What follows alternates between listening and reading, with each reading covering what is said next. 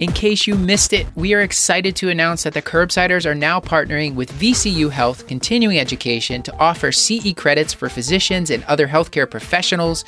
Check out curbsiders.vcuhealth.org for more information to create your free account and start claiming CE credit today. This episode you're about to hear is our third and final show for NephMadness 2020. This is a special crossover episode featuring our own Cyrus Askin interviewing the crew from the Freely Filtered podcast, which of course features our Chief of Nephrology at Kashlak, Joel Toff, and also prominently features Dr. Samira Farouk, who is an expert in transplant nephrology. And finally, be sure to fill out your brackets before the deadline this Wednesday, April 30th, 2020, and be sure to sign up with the Curbsiders as your team.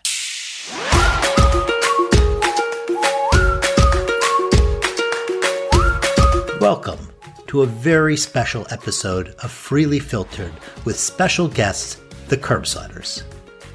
Freely Filtered is the increasingly regular podcast that summarizes and discusses recent NephJC journal clubs. NephJC is the Twitter nephrology journal club where nephrologists meet in social space to discuss the articles that are driving nephrology forward. This podcast is for educational and entertainment purposes only and is not intended to give medical advice.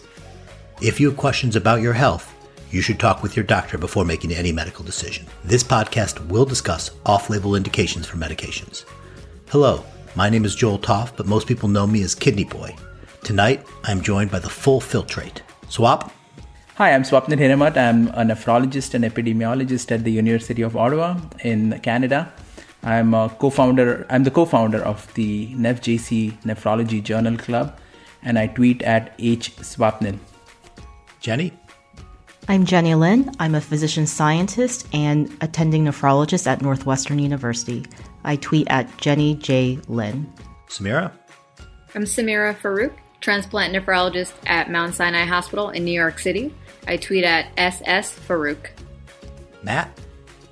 Hi everybody, I'm Matt Sparks. I'm a nephrologist at Duke University, and I tweet at nephro_Sparks. Cyrus, why don't you introduce yourself? Howdy, y'all. So super pumped to be here. Glad to represent the Curbsiders. I'm sure that Matt and Stuart and Paulson, their condolences off there in the trenches fighting COVID-19 and what have you.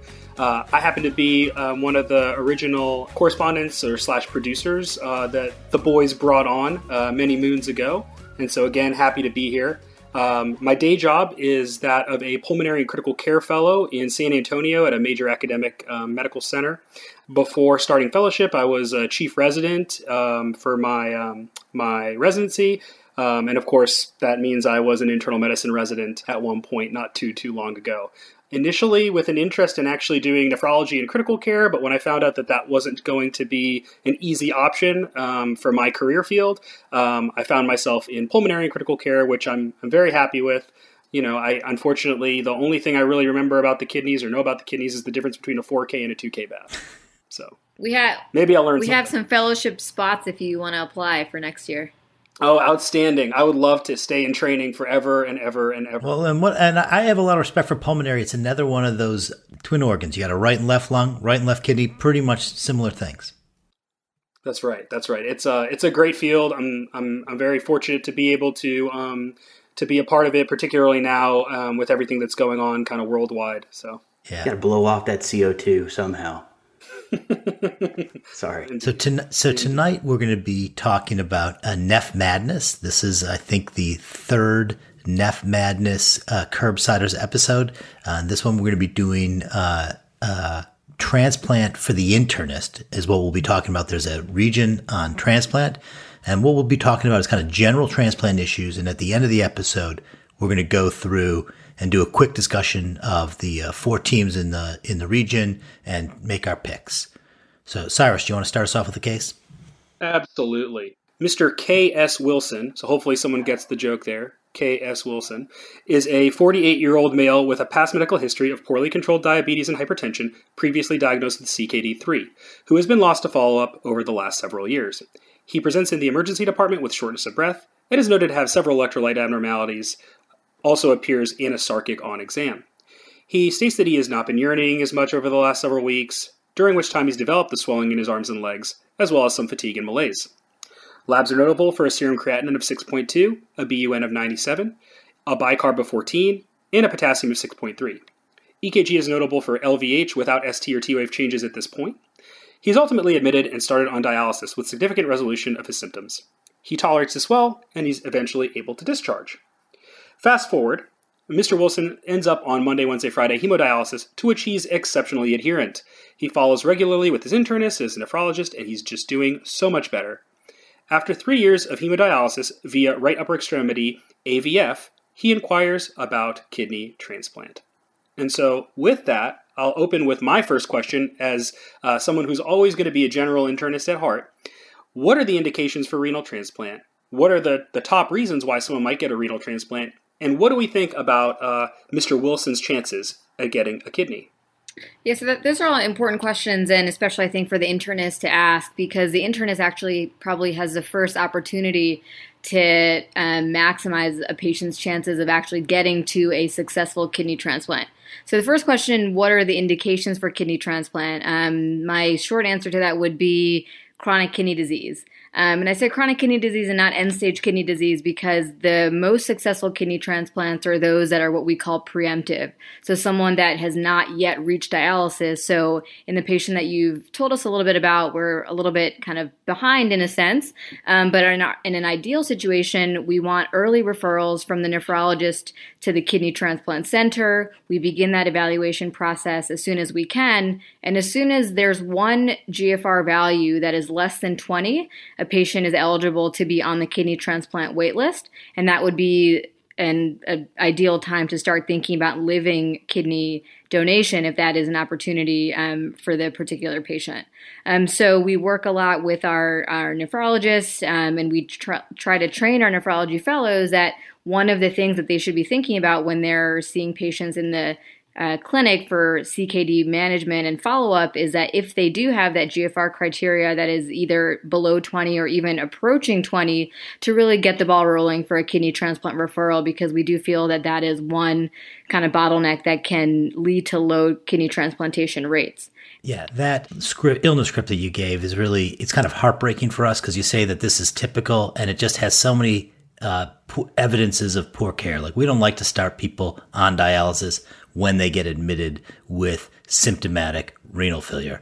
This is somebody that should have been caught way upstream, way before they had a creatinine of 6, and get an access placed long before that, get referred to transplant long before they go on dialysis. You know, one of the things that I see over and over again is when they can get eligible for kidney transplant at a GFR of 20, and that's not 6 months before they go on dialysis. That's not a year before they go on dialysis. That is years before they will run out of GFR and need to be on dialysis. And those years are just A, opportunities to get a transplant, and B, they are time when they start moving up the list. So by the time they start on transplant, they already have 2 or 3 years already under their belt, because transplant lists unfortunately are long.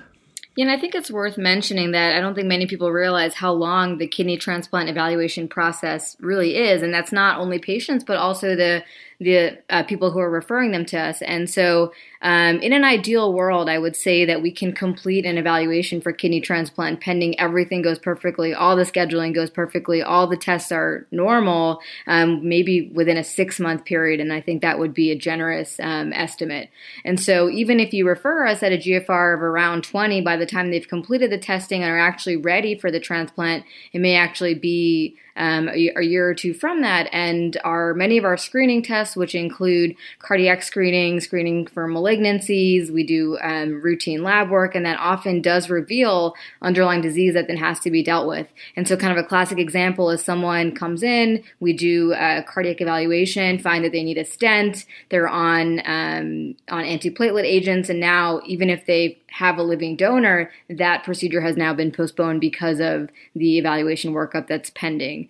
And so our main message is always kind of refer them to us early. Let the kidney transplant evaluation team, which consists of a nephrologist, a surgeon, dietitian, social worker, coordinator, let our entire team make the decision of whether a patient is a candidate or not. Because we have also seen from our experience at our own center with our trainees is that often the physician will like to say that this patient is not eligible for a reason that they think is appropriate. So either I think the patient's too sick, or I think the patient does not meet X criteria. But we're more than happy to be a part of that evaluation process and take it from there. One of the other things about the script that I just wanted to point out is it was 3 years from the time that he started dialysis that he got referred. And one of the recent changes to the way the transplant lists work is he starts acquiring time on the list from the moment he starts dialysis. And so even though he hasn't showed up at kidney transplant clinic, once he gets listed, and let's say it takes 3 months for him to get listed, he'll get those 3 years plus those 3 months on his time that's already accrued. And so in Michigan, we're looking at about 5 years for a kidney transplant. I know it's longer in New York. What are you guys looking for in New York? So the number that we quote is 8 to 10 years. Oh, Whoa. Just heartbreaking. Wow. That is awful. So for Group A, our waiting list is like 2.5 years. For B, of course, it goes up to about 5 years. Yeah, so the next question I get after a patient asks me that is, well, where can I go for a shorter wait time? And my answer is any other region. It will be shorter. Or Ottawa, apparently. Kind of along these lines, I think a statistic that is always very jarring to me every time I see it is the percentage of dialysis patients that are on kidney transplant wait lists, and it's around like 15%. And has not really changed over the last several years. So just another kind of reason to get these patients into our offices early. Samira, so 15% of dialysis patients are on the transplant wait list? I just looked at the USRDS data today before we got on the call, and that was what I saw. And what is the estimate number that could be listed if, you understand what I'm saying? Like it's not, not everybody could be listed, right? Right. That's a great question. I have not seen that reported anywhere, but it's probably, I would say maybe closer to 40-50%. Yeah, I was going to guess. Yeah, exactly. So right. I remember when I was a fellow, or even before, we would be very picky about whom to list. It would be like we look at a dialysis patient and say, oh, you're young and you look good. You don't have, no history of heart disease, no this, no that. You should definitely get a transplant. And there was a lot of selection going on then. And it became looser, and our criteria have gone increasing over the years. We actually, and I think many other centers have done that, what we nudge people the other way is that rather than say, do you think this patient is a candidate, we ask people to specify, is this patient not a candidate?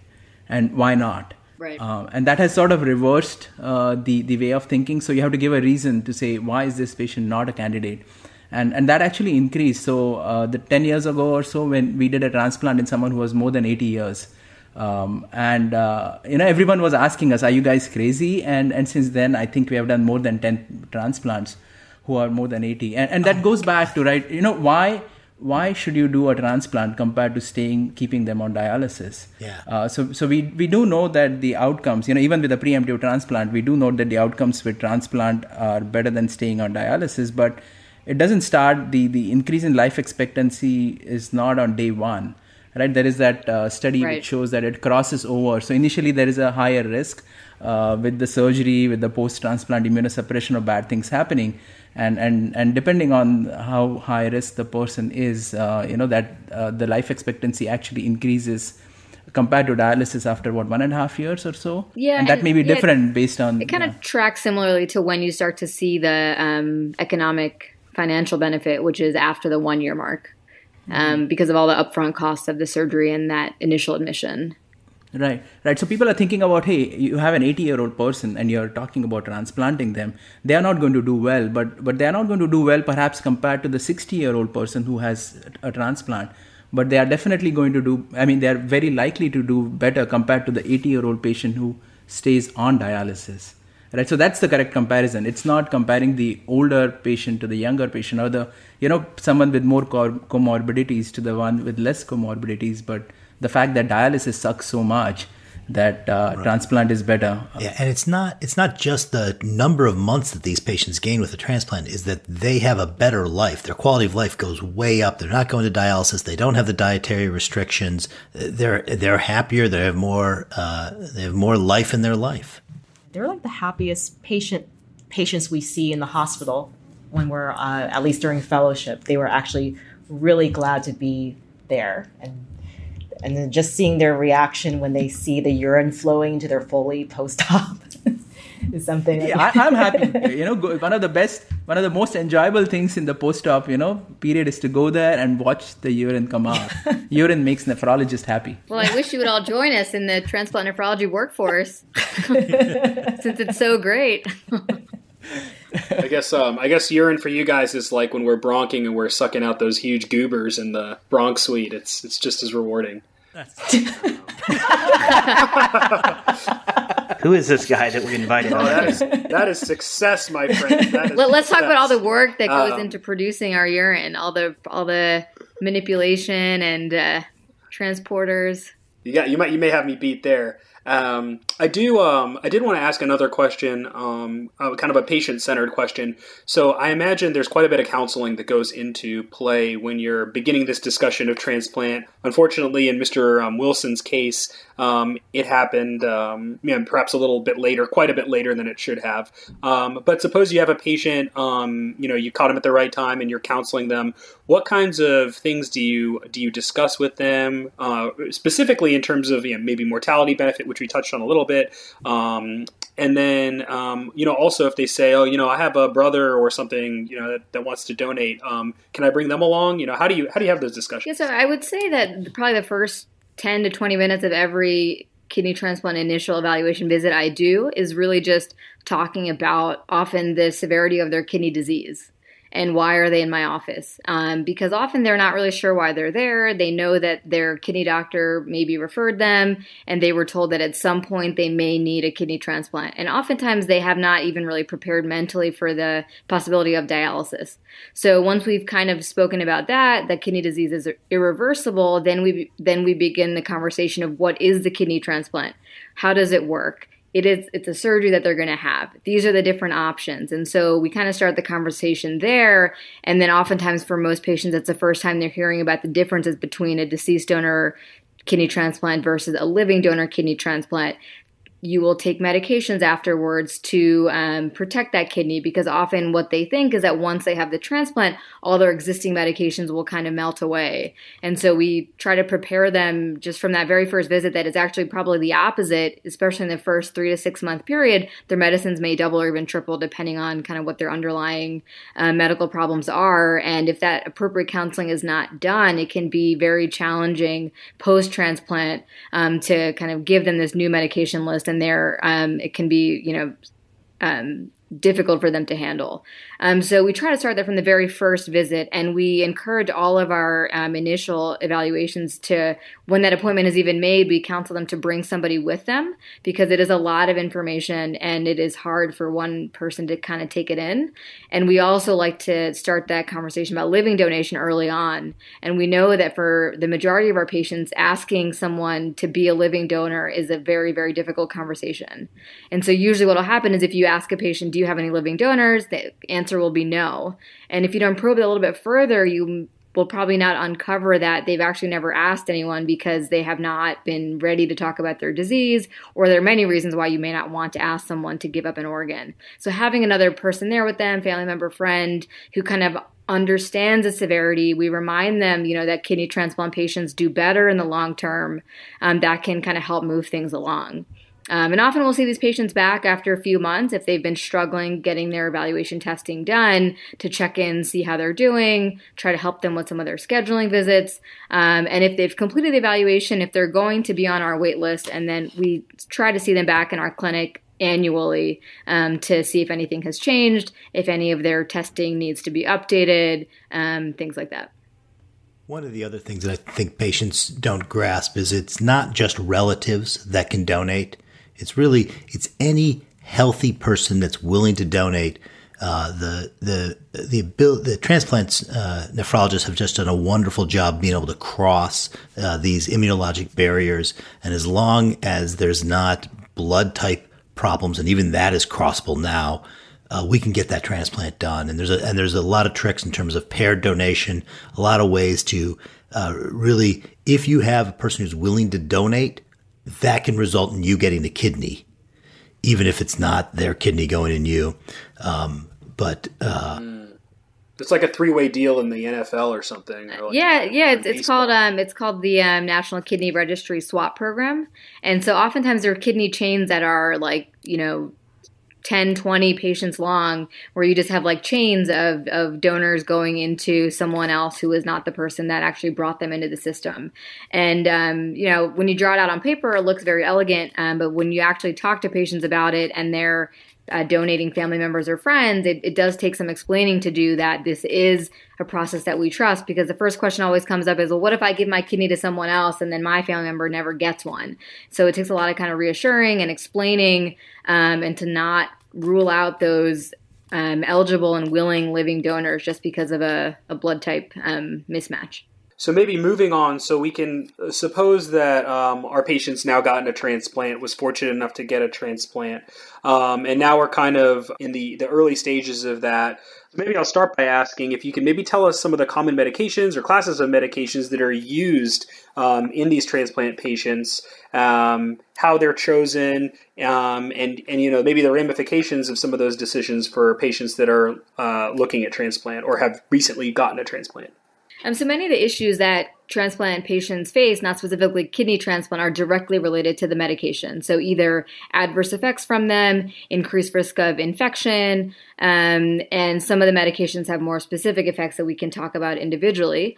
But the main medications are going to be the immunosuppressants. And so in general, every patient will be on 2 or 3 medications, and every transplant center has their own protocol of what they recommend for patients that are transplanted at their center. And that standard regimen may change over time based on how the patient does. So if they have medication intolerance or specific adverse effects, they may be switched to different classes, different drugs within the classes. But in general, almost everyone is on what we call a calcineurin inhibitor. So that's would be immunosuppressant number 1. And those 2 flavors are tacrolimus, or Prograf, which is the trade name, or cyclosporin. So in general, most centers would be using tacrolimus as their first-line therapy. So if you see someone on cyclosporin, then they may have not tolerated tacrolimus for some reason or another. The second medication would be what we call the anti-metabolite, and so that interferes with the DNA replication within the immune cells. And so in the 60s, when transplant was first starting, that was azathioprine, and that has been more recently replaced with mycophenolic acid. And so the preparation that we use more commonly is mycophenolate mofetil, but some patients may also be on mycophenolate sodium. And so the trade names for that are Cellcept and Myfortic.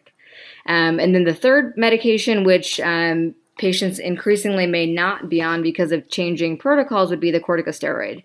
So the standard dose, kind of long-term, would be 5 milligrams of prednisone, and that may be at a higher dose in the peri-transplant period.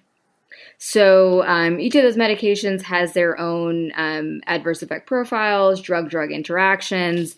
And so what I think is most important for the internist is to be mindful that those medications are lifelong medications and that any medication may have some potential to interact. And so what we suggest is that before starting any new medication, just to check in with the transplant nephrologist or pharmacist to see how that new medication may impact these other immunosuppressants, whether it's the trough levels or some medications may actually exaggerate adverse effect profile. As an internist, I'm thinking of some of the common medications we use for diabetes, high blood pressure, high cholesterol. Are there certain kind of classic interactions that we should be on the lookout for? Anything that comes to mind? So I guess the kind of good news is that most of the kidney transplant patients or patients with kidney transplant also have diabetes, hypertension, and are on cholesterol-lowering medication. So the majority of them are, in general, safe. So I'll just go by each class and tell you kind of what we look out for most commonly. So with the calcineurin inhibitors, they're metabolized by one of the P450 cytochrome isoforms, mainly CYP3A. So what we really look out for are any medications that may interfere with that metabolism pathway. And so specifically, if medications are potent inducers or inhibitors of that isoform, then we would need to not necessarily not use that medication, but we would need to monitor the calcineurin inhibitors and to make sure that with the new drug, we are at a therapeutic target level. And so some examples of inducers or medications that would decrease calcineurin levels and potentially increase the risk of rejection would be carbamazepine, phenobarbital, phenytoin, and rifampin is a common one that can really lower the CNI levels. On the flip side, drugs that can really kind of increase the levels dramatically are diltiazem, verapamil, erythromycin, or any of the macrolides, fluconazole, which is commonly used, or protease inhibitors that are used as parts of antiretroviral therapy, such as ritonavir. Those can really significantly impact the calcineurin trough levels. There's also some other, like grapefruit juice or and stuff like that patients need to be aware of, right? Yes. I forget now. Right. So grapefruit juice is a... I believe it's an inducer. Yeah, so it's an inducer, and St. John's wort is an inhibitor. Yes. Can I give my 30-second exam for the general nephrologist for a transplant patient? Yes, please. Okay, here we go. Cyrus, me and you here, okay? Okay. We're talking. All right. Okay, so first off, it's hair growth in places you don't want it, and you lose it in places you do. Ask them that. Put their hands out to see if they have a tremor. Stick your tongue out, see if you have any thrush, and then ask if they have diarrhea. And then you're done. Take a look at the gums. If they're on cyclosporin, they can get the gums, gingival hyperplasia. Little edema, blood pressure, and then they get that prograph level in a few days. So those are the big ones you need to look for. See if they're over immunosuppressed with the thrush. You see what their tacrolimus or cyclosporin level is with their tremor, and then to see what their MMF level is, you ask them, if they have diarrhea or not. That can also get CMV as well.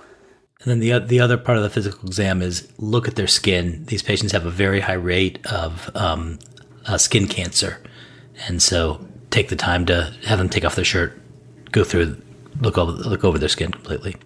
So I'm going to go back to the first question that Matt asked about the hair. And so hair growth or hair loss, so alopecia or hirsutism are common side effects that are seen with tacrolimus and cyclosporin. We don't really understand the mechanism that well, but tacrolimus is associated with alopecia.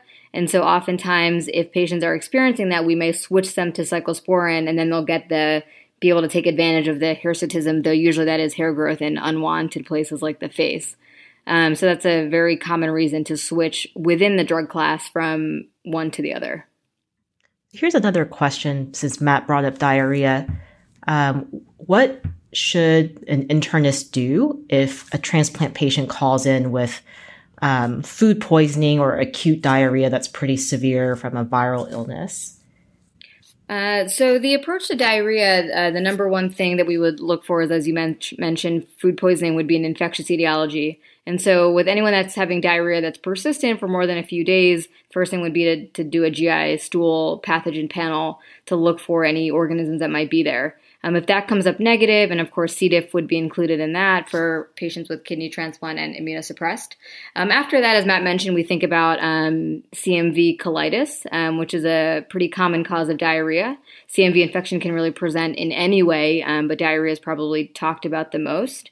And then after that, we always think about the effect of CellCept or mycophenolic acid. And this can really happen at any point. A patient can be on CellCept for several years, not have diarrhea, suddenly show up with diarrhea, and it could potentially be related to the drug.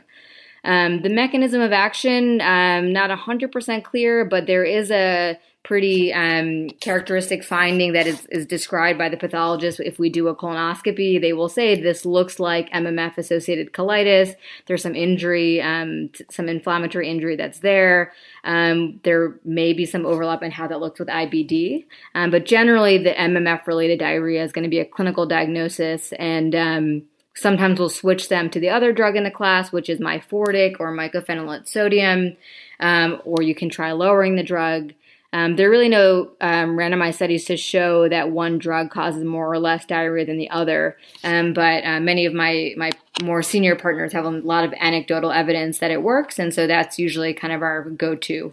And some patients may just chronically be on lower levels of CellCept because of the GI intolerance, and it's not just diarrhea, they can also have nausea, vomiting, and so, we have to prioritize kind of patient symptoms, though they likely are going to now be at a higher risk of rejection.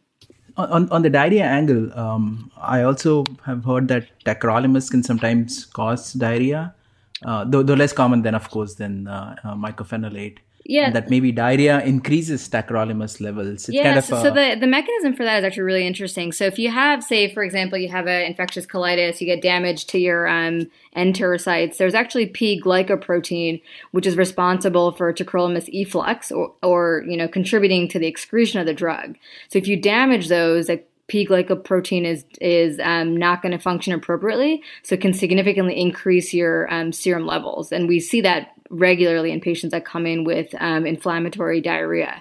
On the flip side, very high calcineurin levels that are kind of in the toxic range, maybe over 20, 30, those can cause a diarrhea picture as well. Now, lastly, these patients are very susceptible to volume depletion and acute kidney injury. And so if you have a patient with diarrhea, it's worth checking a creatinine. And the other thing to consider, in addition to drug toxicity and food poisoning, is opportunistic infection with a CMV or other organism causing that diarrhea. And so it's just you need to kind of change your natural reflexes with these patients. They are different. Your differential needs to be a little bit broader, and you need to be a little bit more sensitive to that organ that can be a little bit more delicate than we're used to. Yeah, we have a very, very low threshold with even, something like diarrhea to bring them in for further evaluation, often low threshold to even send our patients to the emergency department. And part of the reason that I actually went into transplant nephrology was because I love internal medicine. And when a transplant patient has diarrhea, it can literally be anything. And so your differential, nothing is going to be wrong. Anything is possible, from infection to drug effects to malignancy. It's really kind of all there. And so that's why we don't really hesitate to begin a more thorough investigation.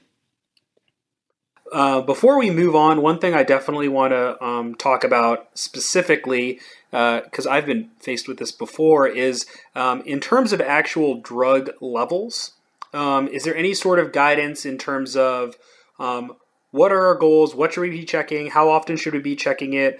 The reality is a lot of times, internists are ordering these tests or reviewing these tests. I think it's important for us to kind of know what to look for. Yeah, absolutely.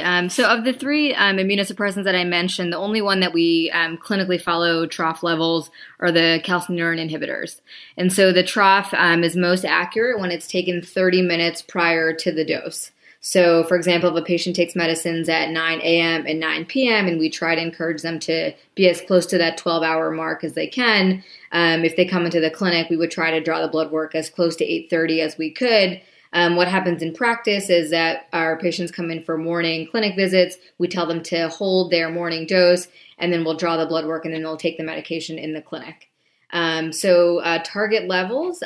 So after the 6 to 12 month period, the kind of standard calcineurin inhibitor or tacrolimus level that we shoot for is everyone's going to say something a little bit different, but I'll say for this 5 to 7 is probably an acceptable trough. But again, I want to emphasize that a patient targets may change over the life of their transplant depending on what may happen to them. So, for example, if there's someone that has a malignancy, you may have lower trough levels. If there's someone that is prone to rejections, they've had multiple episodes of rejection, you may run them at a higher calcineurin level. For cyclosporin, the chronic trough levels are probably going to be around between 100 and 150. Some may run a little bit higher or lower than that. And again, a lot of this is based on each center may have a slightly different practice, but in general, the targets are pretty close. And if I can add some of my pet peeves is, these are pharmacokinetic monitoring. We are monitoring drug levels. Really what you want to do is pharmacodynamic, right? When I give a blood pressure drug, I don't measure the level of amlodipine. I measure their blood pressure. So what you really want to know is, is there a immune system measurement? But we don't have that. So this is very, very crude, even despite all the fine tuning we have done. And for other drugs like mycophenolate, for example, it's hard to do that, right? So we discussed it on a journal club a few months ago. And ideally, what you want to have is an area under the curve. And to do an area under the curve, you need, 4, 5, 6, 10 measurements, which makes it very, very hard. So we just don't measure it mostly because it's hard. Yeah. So I think in an ideal world, Swapan, as you said, we would want this kind of level of immune activity test, but we obviously don't have that. And so a lot of what we do in our practice is unfortunately a bit reactive. So we put patients on our standard protocol. Within 6 months, they have an acute rejection. Okay, we got it wrong. It's too low. Within 6 months, they come in with, CMV viremia. Okay, we got it wrong. We need to lower it. And so that's why the close follow-up is so important, because things can really change significantly over the lifetime of the allograft. And it's much more than the science. It's kind of the art of immunosuppression, right? So it's really important for a transplant nephrologist to do it rather than, someone like me following some, numbers. My scientific approach to long-term transplant care after, say 5-6 years is the level is good for 2 reasons. 1, are they taking the med? And 2, is it toxic? And something that we also do often is most of our patients, we encourage them to get labs every month or every 2 months. We can kind of see how the trough levels fluctuate over time. And so if they're not kind of consistently within the target and we have not made any changes, that kind of suggests to us there may be some challenges with adherence. Yeah, and could there be some, white coat adherence, so patients know. White coat adherence. Yeah, absolutely. Yeah. We talk about that in blood pressure. Like brush your teeth right before you see the dentist? Is that what you're saying? Yeah. Floss your teeth before you see the dentist. Yeah, exactly. Floss. Yeah, floss. I do brush every day. So there are these floss right before the dentist. We do want to talk about some specific post-transplant complications and give that some time. In addition to the immunosuppressant agents, if we need to be thinking about prophylaxis, prophylactic type medications for any particular conditions, PCP prophylaxis, osteoporosis prophylaxis, those are things I'm always thinking about. Mm-hmm. What about for the kidney transplant patient? So prophylaxis medications, again, each center may have a slightly different regimen, but in general, I think the standard approach is in the post-transplant period for at least 3 months, almost all patients would be on CMV prophylaxis, and the dose and duration is dictated by what we call their CMV risk. And so the highest risk patient would be a recipient who is CMV naive or a CMV IgG negative who gets an organ from a donor who is CMV IgG positive. So that would be kind of the highest risk of transmission. The lowest risk would be a negative to a negative, and then the other combinations would kind of be a moderate risk. And so we would continue that prophylaxis for a 3 to 6 month period, depending on the risk profile. And then after that, we have a protocol for screening for CMV until we kind of get to the 1 year period. So that's one. At our center, we do 3 month prophylaxis for thrush with nystatin. And there's actually no data for that in kidney transplant, like there is in other organs where there is bowel anastomosis, for example, on pancreas. But we do have that as part of our protocol. So that's nystatin, swish and swallow for 3 months. And for pneumocystis and nocardia prophylaxis, our center now recommends lifelong Bactrim. And that is with or without corticosteroid. Right. We weren't doing Bactrim before, and we had a bunch of cases a few years ago, and we have changed that to have cotrimoxazole again. Yeah, and kind of trivia, but important pearl for Bactrim is that many patients are switched from Bactrim to another pneumocystis prophylactic agent because of hyperkalemia or thrombocytopenia.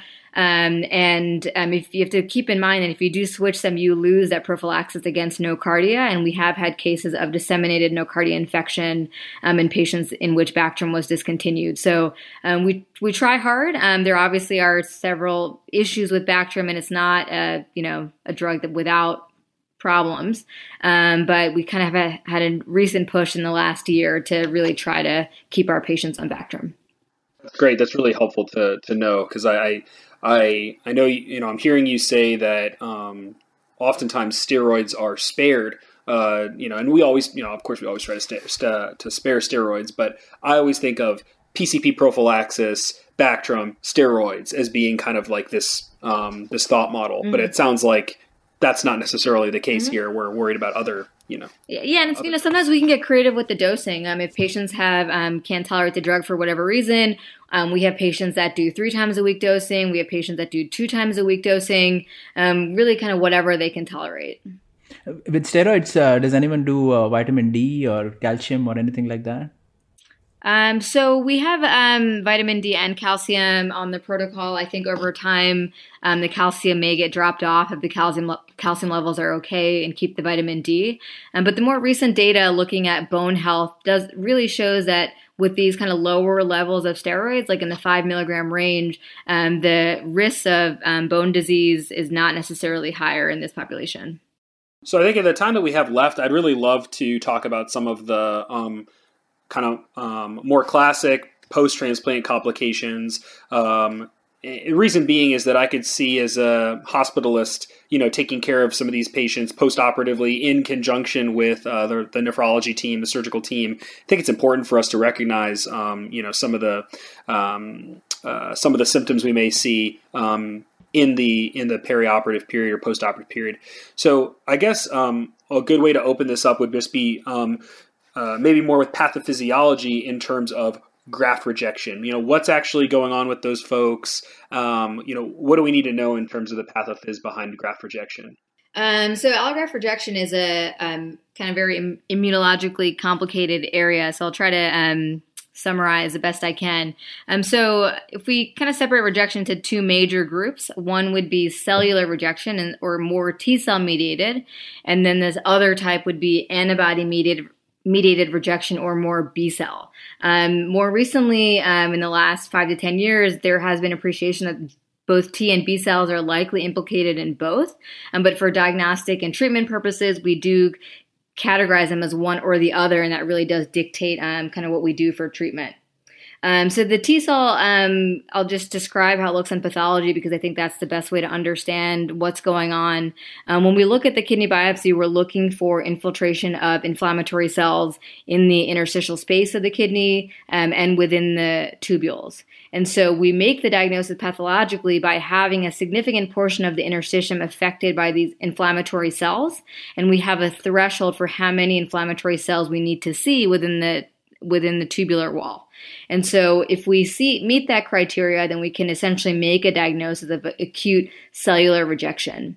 In more severe cases, the arteries actually may be infected. That's something that we call arteritis, and that represents kind of the most severe form of acute cellular rejection. On the antibody side, what we see pathologically is a little bit different, and this is thought to be due to antibody-mediated injury that is both complement dependent and also complement independent effects. So what we may see on biopsy can range from acute tubular necrosis to thrombotic microangiopathy or TMA. We also look for evidence of complement deposition. Specifically, we look for the classical pathway component called C4D, and we look for deposition of that within the vasculature of the kidney. So if we have those findings in conjunction with the presence of an antibody, and so most commonly this will be a donor-specific antibody, so an antibody that we can detect kind of indirectly in the recipient that is against the donor's HLA alleles.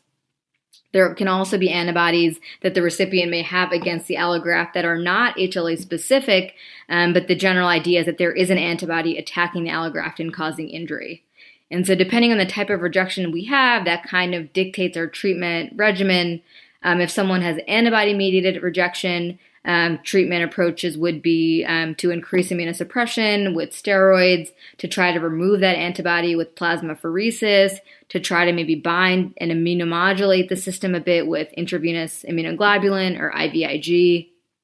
And then for acute cellular rejection, the approach would be, because this is mainly T-cell mediated, to really try to decrease that T-cell activity. So one way to do that is to try to deplete the T cells using something called anti-thymocyte globulin, which is basically kind of like a nuclear bomb that gets rid of most of your T cells, and then also increasing the steroids, calcineurin inhibitor, and that anti-metabolite. And so I think that's kind of, the best way to think about the 2 main types of rejection. Can I throw some geography into that immunology lesson? Yeah, please. So Nothing about Canada, please. Come on, aren't they known as the Banff criteria? Oh, I knew it was going to come to that.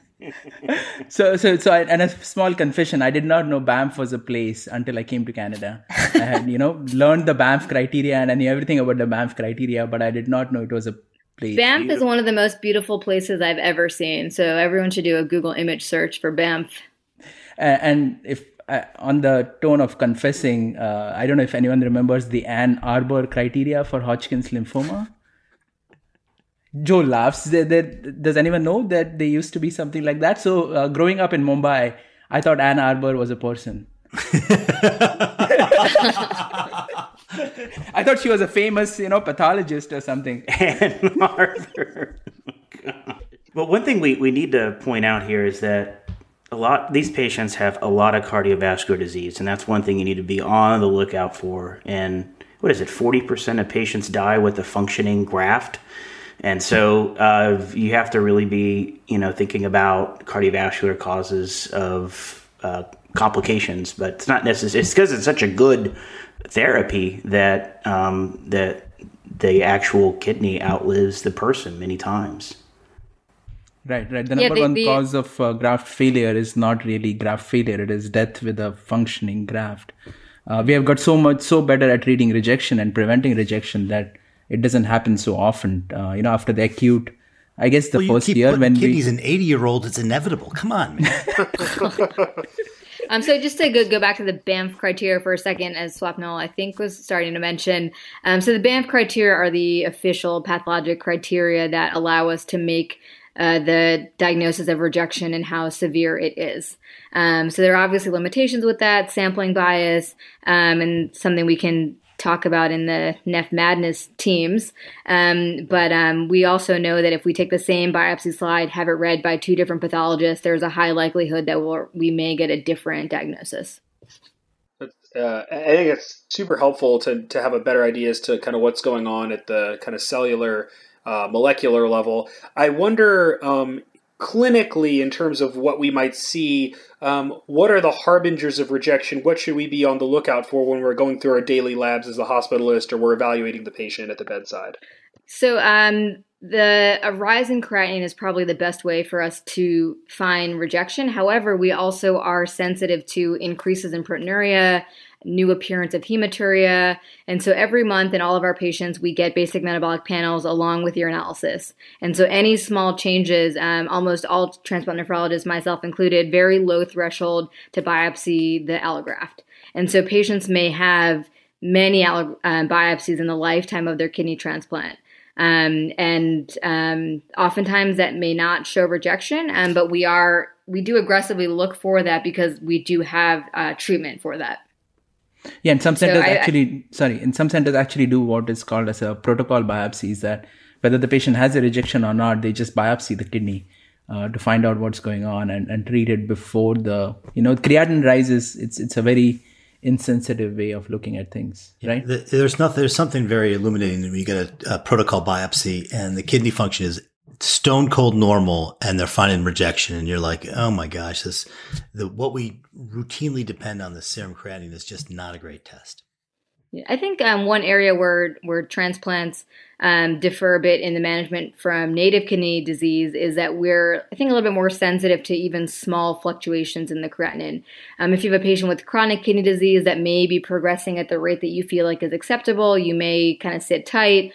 In a patient with a kidney transplant, we might be a little bit quicker to do something a little bit more invasive, even if it's just to show that this is kind of normal wear and tear. Because we may find another entity called borderline rejection, which does not meet the criteria, but may suggest to us that there may be some degree of under immunosuppression.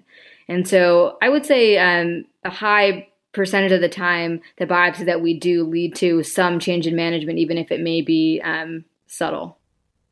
And we may also sometimes see evidence of, tacrolimus toxicity or whatever, CNI toxicity, or you may get some, completely unrelated finding. Or whatchamacallit, is it still called BK virus or polyoma? Mm-hmm. So BK nephropathy is another big problem that is a sign of over immunosuppression, and it is a infection that does not present in any other way other than with potential acute kidney injury and infiltration of the kidney. And so the way that we find that is that we check BK virus levels in the blood. So in the first year post-transplant, we do that monthly. And then going forward, my practice is to check that every year. And so sometimes the first sign of that may be detectable viral level. And so that is, again, a sign that you have maybe over-immunosuppressed this person. Maybe it's time to decrease one of the medications to let that virus clear.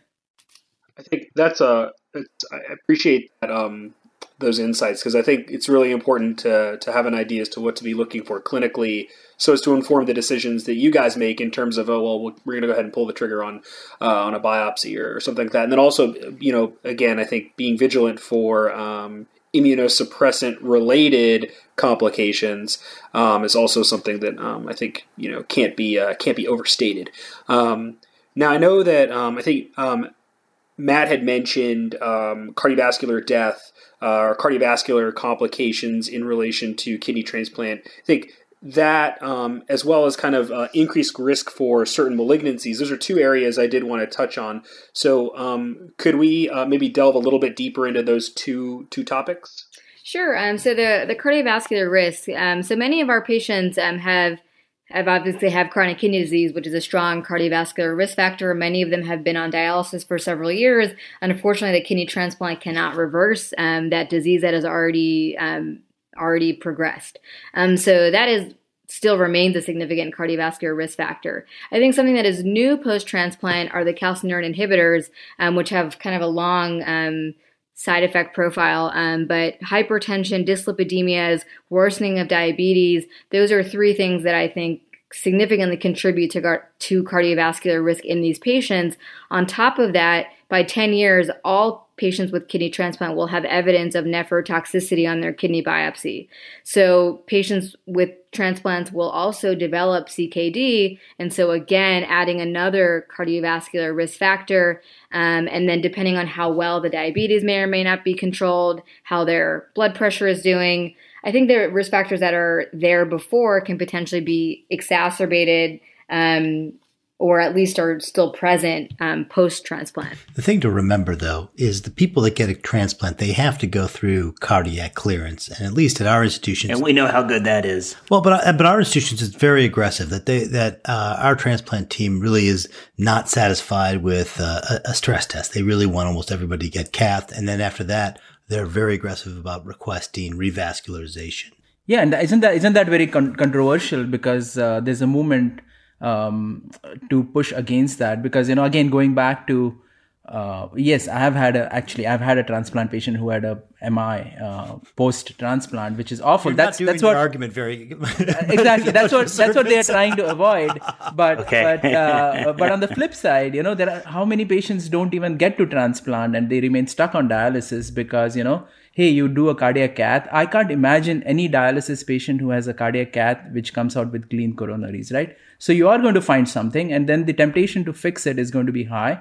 And many of them will have a disease that is not amenable to a PCI. So you're talking about doing cabbages right, left, and center. So talk about what's the morbidity of a CABG. If PCI does anything story. Pardon? Yeah. We're not going to go into the whole, does a PCI actually help someone with stable Exactly, CAD? exactly. And so I think there's a British group that has actually pushed back, and they're talking about, let's look at the trade-off. It's like, hey, transplant is, even if they have cardiovascular disease, a transplant is going to give them better quality of life. Well, here's a good NephMadness mashup right here. How about we take this, and now we got SGLT2 inhibitors for transplant. And what that might do is not just help their kidney, but help their cardiovascular health. So that'd be a huge win if that would work. And give them a lot of UTIs and fungal infection. Oh, come on, Swap. You're always so negative. So I will just say so far that, and everyone can take a look at the NephMadness write-up on this, but there are several case reports, case series of using SGLT2 inhibitors in patients with kidney transplant that have not really shown a significantly concerning signal for UTI. Take that, Swap. And kind of along those lines of kind of using medications to help with this cardiovascular risk factor, there are many reasons why the transplant community wants to get away from these calcineurin inhibitors, and it really kind of revolves around this adverse effect profile, the nephrotoxicity, the cardiovascular risk. There's several electrolyte derangements that may occur, and so we are trying to learn more about the newer immunosuppressant that we did mention, belatacept, which is a co-stimulatory blockade agent that we are using in our center now to, if we have patients with significant calcineurin inhibitor nephrotoxicity, to switch them to belatacept, get them off of that calcineurin inhibitor. And we have seen some improvements and have seen that patients can safely tolerate that without overt increased risk of rejection. But the one important difference about belatacept is it's not a pill, it's a once-a-month infusion. So that may or may not be beneficial for all patients. What about statins? Do we believe statins work in the transplant setting? So the data is not super strong, but I will say that the KDIGO guideline is to start all kidney transplant patients on a statin if they are not on one already.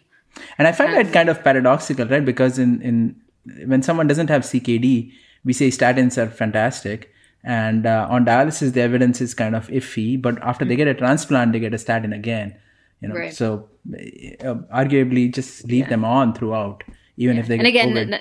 Not to harp on calcineurin inhibitor effects, but cyclosporin kind of directly dysregulates the lipid pathways and can lead to pretty significant dyslipidemias.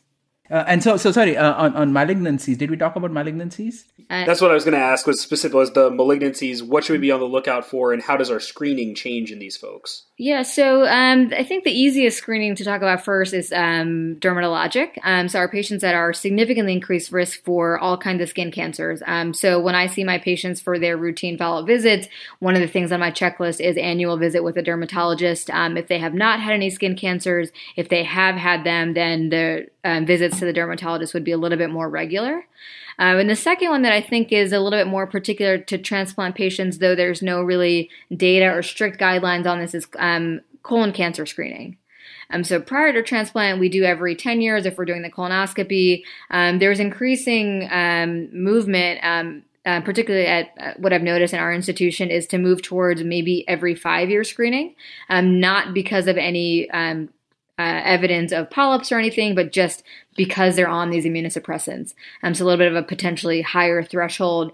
To be honest, I'm not sure where the gastroenterologists kind of feel about this, but we do have some patients that get screening every 5 years just because they're on immunosuppressants.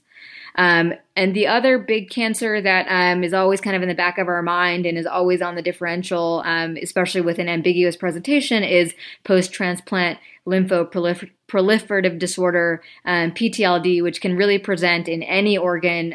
We talk about it more in the central nervous system, but it can really pop up anywhere. And PTLD is nasty. It's really, really nasty. It's the cases that I've seen have all done horribly. Mm-hmm. I haven't had a single good outcome with PTLD. But we have to all recognize how amazing a kidney transplant is. There's a lot of complications. Many of them are very rare. But overall, it's just an amazing thing. And I think for nephrology, we're pitching that for someone wanting to go into the field. There's so many different options. And transplant is just such a great opportunity to change the course of someone's life. And so we really need to push that as much as we can. I think you just so on that note, Matt. So which team was the champion in the first ever NephMadness? That's when we didn't really pare the teams down that well, and transplant just destroyed. I mean, obviously it was just not even close. But we've had transplant regions many times, and so I think it has a good shot. Should we go over the teams? Sorry. I'm dying to say one more thing about PTLD. Oh, sorry. May I say it? So it is a common misconception that all PTLDs are associated with Epstein-Barr virus. And so I wanted to make a PSA that there is EBV negative PTLD. And so just because your EBV PCR is negative, that does not mean that the patient cannot have PTLD. End PSA. Okay. And then to riff off of what Matt was saying about how effective transplants are, I think you just if you just take a look at the percentages that we talk about in terms of mortality on dialysis, where you're somewhere between 18 and 23% mortality per year for hemodialysis. And then when you take a look at transplant, we're talking about we have 95% graft survival at the end of 1 year. And just the way you're looking at those numbers, one, you're looking at death and with dialysis. And then when you're talking about transplant, we're saying, hey, 19 out of 20 of these things are working great after a year. It really just kind of clarifies what an amazing medical therapy this is. It really is a new life for these patients. Can we move on to NephMadness now? What's that? NephMadness. So there's a transplant region for NephMadness, and we have two pairings. So the first pairing is in relationship to rejection, which we talked about, and this is a big issue. So one of the teams is what is it? Is it non-invasive? What's the term? Biomarkers, yeah. Biomarkers for kidney rejection versus good old kidney biopsy for rejection. So what's the story with biomarkers? Yeah, so biomarkers for rejection, the team is trying to diagnose a rejection or identify patients that might be at higher risk using either blood or urine. And so that's measuring cytokine levels, measuring gene expression profiles, and just trying to find some way to identify these patients without having to actually do the biopsy itself. And so the blog post kind of covers what those different tests are that have been developed, what the data is for them, and how they've been helpful. Is this future tech, or is this something that's here today? So it is not prime time in the sense that I'm not ordering it from my clinic, but there is some promising data, and so we may be making some progress soon. And then on the flip side of that is the biopsy team, which is kind of taking a traditional approach of doing the kidney biopsy, but looking at it with more sophisticated tools. So the two big limitations that we mentioned earlier are sampling, which unfortunately can't do much about, but the second one is interpretation of the biopsy. And so two ways to look at that differently are using computer-assisted techniques to help read these biopsy slides, as well as machine learning. And so if we can have a more standardized approach, that may kind of get us more consistent diagnoses, which are important not just for clinical care, but also for research studies. So those are the two teams in that and one of the things section. that on the biopsy that I thought was super interesting was actually using molecular probes, so completely new stains that weren't so dependent on they kind of took away a lot of the sampling problems, because if you got medulla, which is normally useless, they were still able to provide useful information in terms of what that kidney's going through, which is pretty interesting. So Samira, how, if we were going to have a blood test to detect rejection, what kind of sensitivity would you need? Would you be willing to miss 1 in 10 acute rejections with a blood test? Would it have to have a sensitivity greater than 90%? That's I don't know how to answer that. That's a tough one, right? Yeah, yeah. I think that optimal or more realistic approach is that this wouldn't really get rid of the biopsy, but it maybe could be used to identify patients in which you may not have done a biopsy. So maybe those people with stable creatinines without those proteinuria changes, and then you find this kind of high risk gene expression profile or high level of chemokine or cytokine, and then maybe you're pushed to do a biopsy that you would not have otherwise done. Or maybe in a patient where the biopsy read is maybe a borderline rejection, maybe you use this as supplementary data with how you might treat them, or if you really kind of believe what you find. But I think it's hard to make an argument that these are going to be standalone tests and will, decrease the importance of the biopsy. Exactly, because the acute rejections, or rather a biopsy with acute rejection is not a very sensitive way anyways. Right? I don't think it's good enough to be held as a gold standard even. Right, our patients develop chronic rejection because sometimes we have missed acute rejections that they've had in the past. And also, even even if we make a diagnosis of rejection, it is not 100% of the time crystal clear. Is this cellular? Is this antibody? Is it both? And so these supplementary tools, especially gene expression profiles that may kind of point to one or the other, may again help you with your interpretation. So is this vasculitis from cellular rejection, or is this vasculitis that can also be seen with some cases of AMR? I think that's also a challenge. Right, and wearing my epidemiology hat here, one of the challenges here has been that acute rejection is so rare now. Like, we have become so good at preventing rejections that you don't get the outcomes anymore. So it's hard to do a trial and show, this is better than that, because you do need a lot of events happening, and you hardly get any events. So, for example, we are part of one of these, I think, urinary CXCL or one of those biomarkers that they talk about. And for outcomes, they have gone with rejection on a protocol biopsy, because if we wait for rejections, you're just not going to get. We'll get like 5 in 10 years or so. Okay, so let's do the bottom half of the bracket. So the bottom half of the bracket is it's all about marijuana, and so this is marijuana something that's acceptable in a transplant kidney donor and a transplant kidney recipient versus should marijuana usage exclude somebody from being a kidney recipient or donor?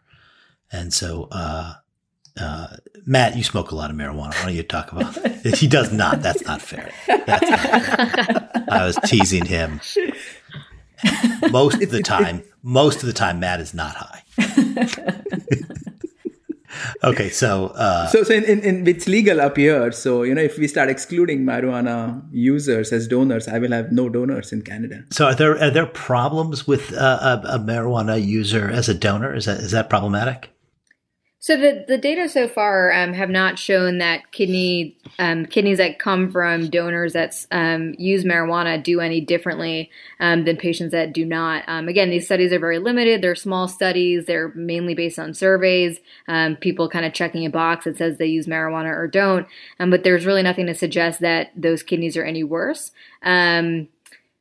I think on the flip side of marijuana use being not okay in kidney transplant recipients, there is some newer interesting literature coming out that it may not be as benign for the cardiovascular system as we once thought. I think for a long time we kind of said, tobacco, bad for the heart, marijuana, probably okay. But there are different processes that have been described. One of them, I believe it's called cannabinoid arteritis, which is basically like a vasospasm that can be induced by cannabinoid receptor activation. And there's a nice review that was in one of the big cardiology journals that's we've linked in the NephMadness post that goes into some of the other proposed mechanisms and kind of really painting this picture that, it may not be as benign as we thought. On the other side, the pro marijuana use being okay in kidney transplantation, we do know that it does treat many of the symptoms that our patients experience that may be related to the drugs that they use to protect their allografts. It can reduce anxiety, can reduce insomnia. So I think they're two really great teams that are paired against each other, and there's a strong argument for both sides. And the epidemiologic data on marijuana use, the kidneys, once you stratify for tobacco use or no tobacco use, there was no difference in graft survival by marijuana use. Correct, is that right? Correct. So no hard outcomes to show that using marijuana with a kidney transplant is going to hurt your graft. And then there is also data that it does interfere with tacro metabolism. Is that right? So so it is a potent. So cannabidiol is a potent CYP3A inhibitor, and so this is a more unique challenge than using one of the drugs, because if you're prescribed a new drug that you're taking every day, we can adjust your tacrolimus dosing. If you're using differing doses of marijuana every day, every other day, that can lead to wildly fluctuating levels. We know that that's a bad prognostic marker for allograft outcomes. So it increases tacrolimus level, right? Correct. But it is like some... So the idea is that, if you use marijuana and then we did your trough level and then say the next day you didn't, now your trough level may be very low. But is it like the regular THC or is it like some potent I thought it was only seen with like a really potent CBD or something like that, wasn't it? I didn't see anything about the potency, but I think it is known that cannabidiol is a potent inhibitor. Yeah. Yeah, and there's no quality control with what people buy, right? It may right, and actually now there's not really homogeneity in the strains. What everyone is using can be wildly different based on where they obtained it. So stick to your dealer. Yep. Or Yep. wherever you buy it. Dispensary. Yeah. Right. Dispensary. Sorry. Stick to the same dispensary. We're never going to be invited back to Curbsider. But I'm the guest here. I think this is now called the Herb Ciders. Oh. I'll go back to my corner. Okay, so let's go around the horn. Let's do the top half of the bracket. Kidney biopsy or is it biomarkers? I have the right term. Biomarkers, yeah. So what do you got, Swap? I'm conservative. I'll stick with the biopsy. Samira? I'm going to go with the biopsy. I think the new interpretation tools are going to be very helpful. Jenny? Going with biopsy, I like the concept of biomarkers, but knowing what these molecules do, and I'm not really sure about specificity, I'm going to be conservative and say biopsy. Matt? I'm going to go with biomarkers. I just like to order things. I'm on team biomarker myself. Cyrus?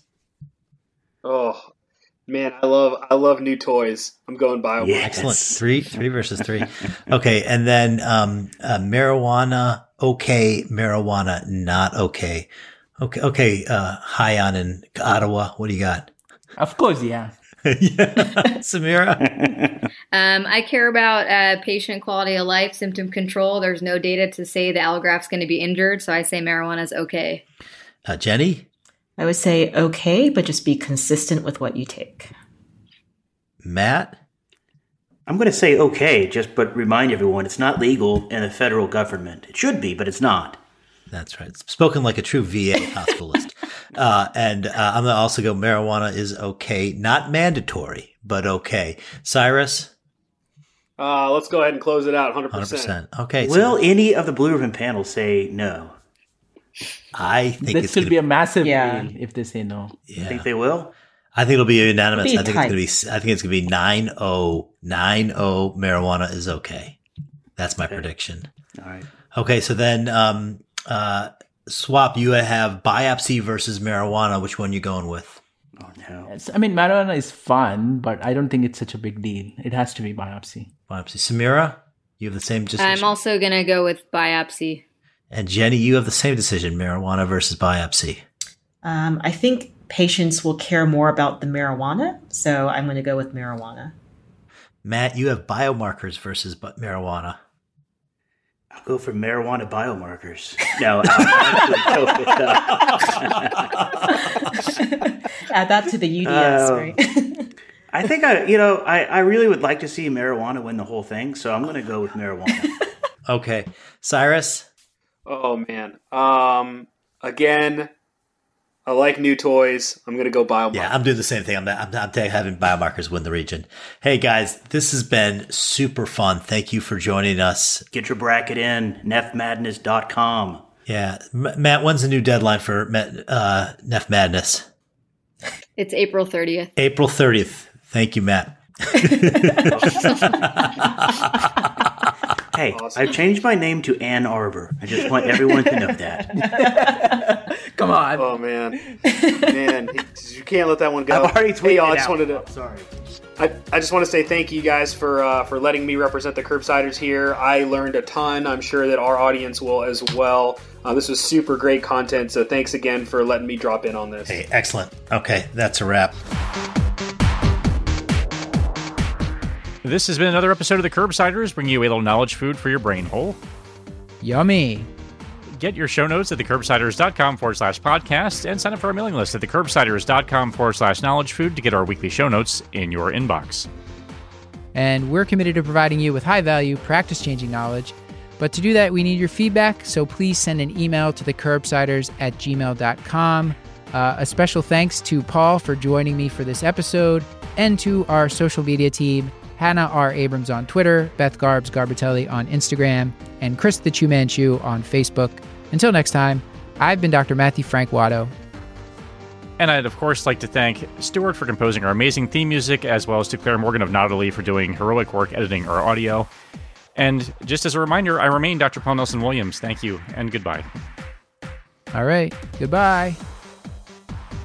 We are excited to announce that the Curbsiders are now partnering with VCU Health Continuing Education to offer CE credits for physicians and other healthcare professionals. Check out curbsiders.vcu.org for more information.